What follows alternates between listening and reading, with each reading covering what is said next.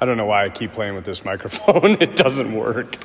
Again, very strange to be here alone, even though it is such a great feast.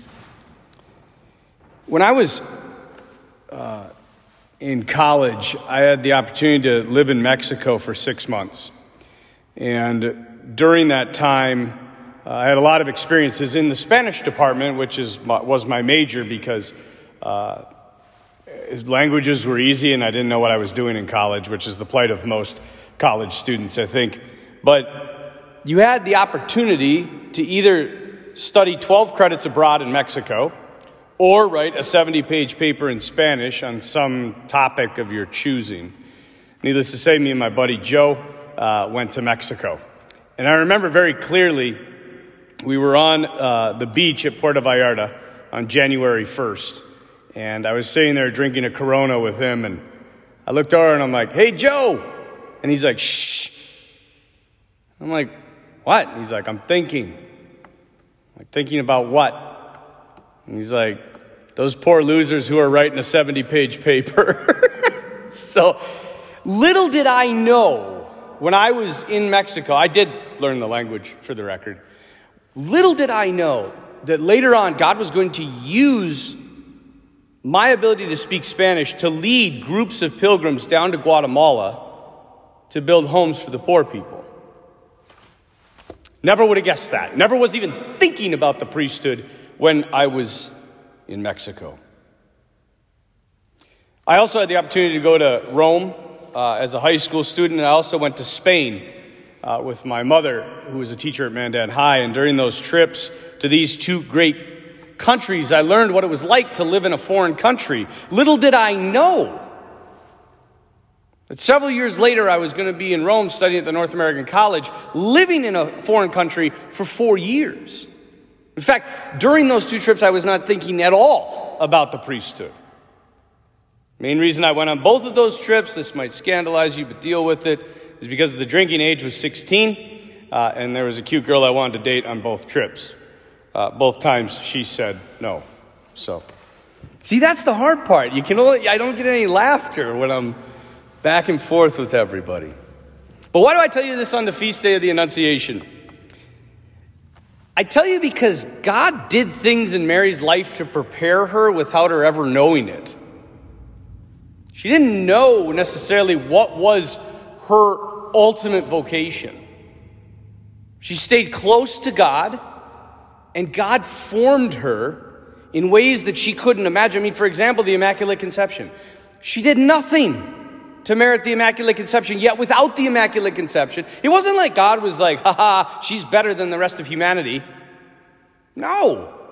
The Immaculate Conception, Mary herself isn't great because she's just this great woman. She's great because God is great. And she said yes to God. I know I've said this before, but I'm reading The Lord of the Rings, which is actually a sin and a shame because I watched the movies, 50 times, and now I'm finally reading the books, and I've gotten through almost the last book, and I don't know if you know this, but the ring, which is symbolic of sin, was destroyed on March 25th, which is today. And Tolkien was using that date to show us that it was with Mary's yes that everything changed. Everything changed.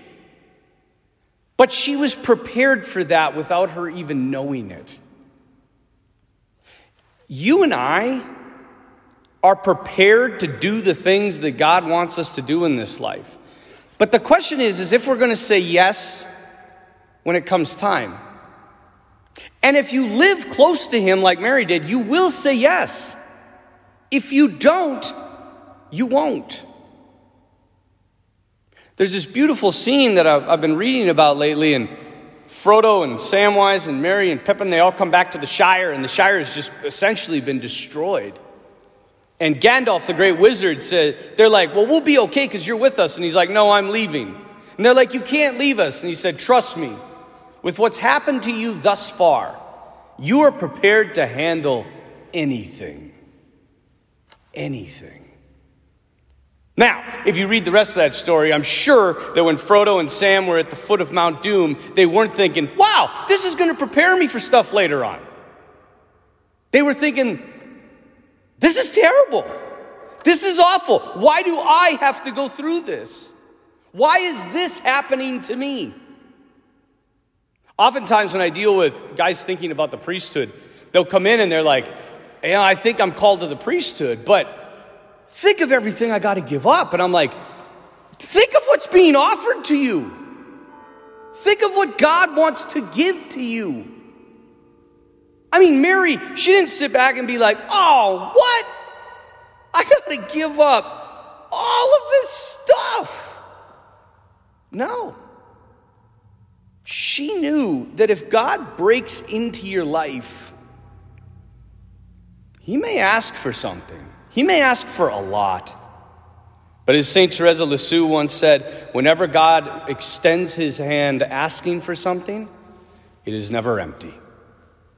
He wants to give you something beyond your wildest imagination, and he has prepared you for it. Most of the experiences of my life, I never would have guessed would affect my priesthood, but they have deeply. Most of the experience you're going through, the stuff that maybe is really hard, maybe you're in a really challenging time right now, he's forming you. I don't know for what, but I know that God doesn't allow anything to happen to us unless he's going to bring some great good from it. He knows what he's doing. We don't celebrate this feast because Mary is so great. We celebrate it because God is great. And he desires us to play a part in this whole thing we call salvation history. He's not distant. He's intimately bound up in our lives, preparing you, me, for our part. All you have to do is say yes. And so today on this Feast of the Annunciation, we pray for the courage that Mary had to do what God asked of her when she finally found out what it was. May our words echo our mother's. Be it done unto me according to your word.